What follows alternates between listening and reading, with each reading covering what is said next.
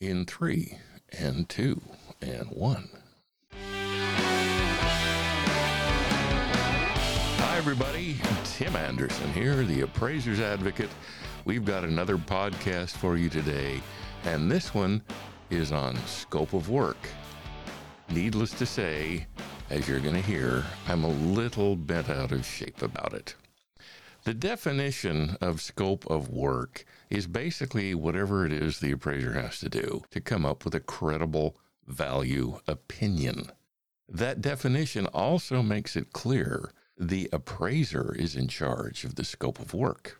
If you look at the definitions of intended use and intended users, you notice as well that while the appraiser consults with the client, in the end, the appraiser sets the intended use and the appraiser sets the intended users, not the client. Therefore, the appraiser sets the scope of work, the intended use of the appraisal, and the intended users of the appraisal report, not the client, not the AMC, not the homeowner, not the broker.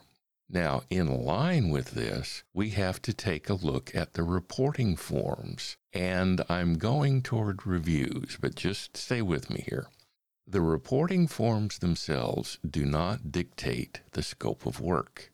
USPAP in Standard 2 makes it very clear that the appraiser chooses the reporting vehicle, not the client, not the AMC, etc. Obviously, they can ask, but in the end, it's up to the appraiser to determine how to communicate the appraisal or the review to the client. One of the things appraisers need to be aware of is the definition of an appraiser. By definition, an appraiser is someone who provides valuation services competently and in a manner that's independent, objective, and impartial.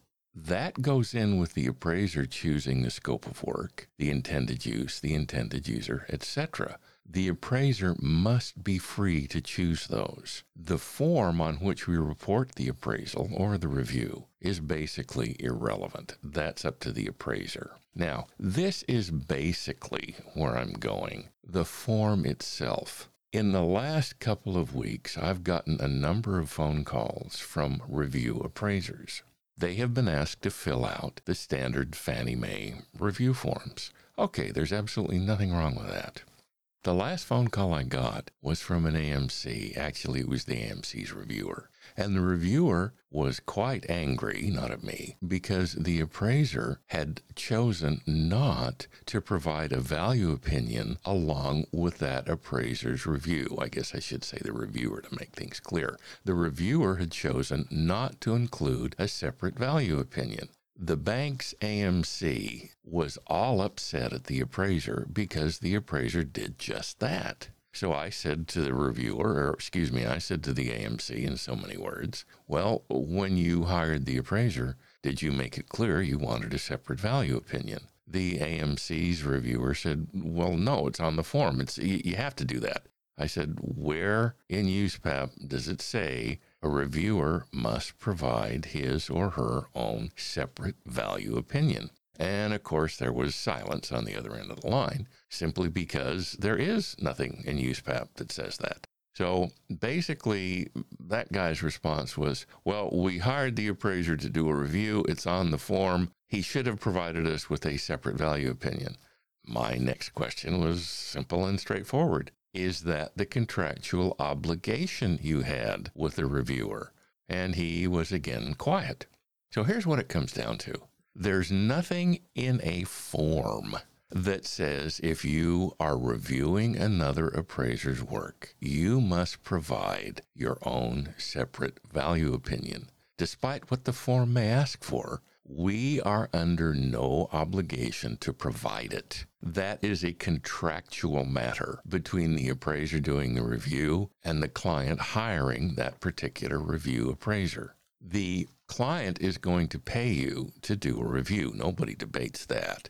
But by just expecting you to provide a separate value opinion as part of a review, what the client is doing is asking you, in effect, for a free appraisal. Whether you choose to provide it is up to you. You choose the scope of your work. If you want to provide a free appraisal, provide a free appraisal. But that's really kind of silly, simply because people tend not to value what is given to them.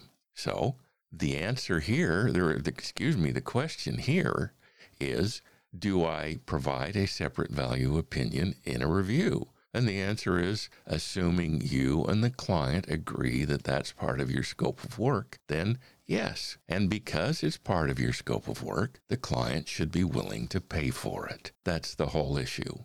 The form does not set the scope of work. The appraiser sets the scope of work. If you're going to do review work, which is fine, if you're state certified or state credentialed in any way, you're qualified to do that. It's another source of income. Take advantage of it. So if you're going to do that, make it clear up front exactly what you're going to provide to the client. If you're not going to provide a separate value opinion, make that clear up front. If you are going to provide a separate value opinion, make that clear up front. Remember, when you take a look at that other appraiser's work and you say, yes, that value opinion is correct, or I agree with that value opinion, or something along those lines, you have appraised the property. Therefore, Standards 1 and Standards 2 kick in.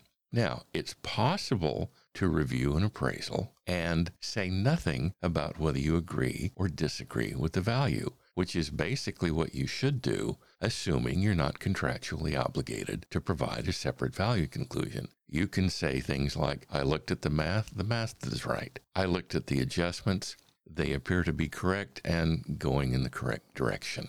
But I neither agree nor disagree with the value opinion. You can even say there's a math error, and when the appraiser fixes that math error, the value opinion will change. That's based on mathematics, not an opinion you formed. Therefore, it's not an appraisal. So to recap, please, when you're going to do a review, make it clear up front what you will do, what you will not do, the fee for what you will do for a review, and the fee for an appraisal as well. Now, are some clients going to reject that? Of course they're going to reject that, which probably means you don't need that client in the first place. Your form does not dictate your scope of work. Your job as an appraiser or a reviewer is to set a scope of work on your own, such that when you're done, what you turn into the client is credible. It's not misleading. That's scope of work. Therefore, good luck in your appraising. Good luck in your reviewing.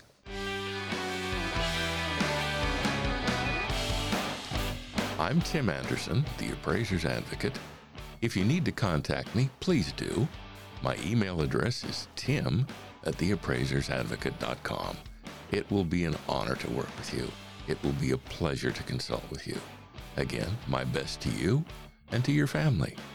And we're clear. Oh, and by the way, are your professional fees professional enough?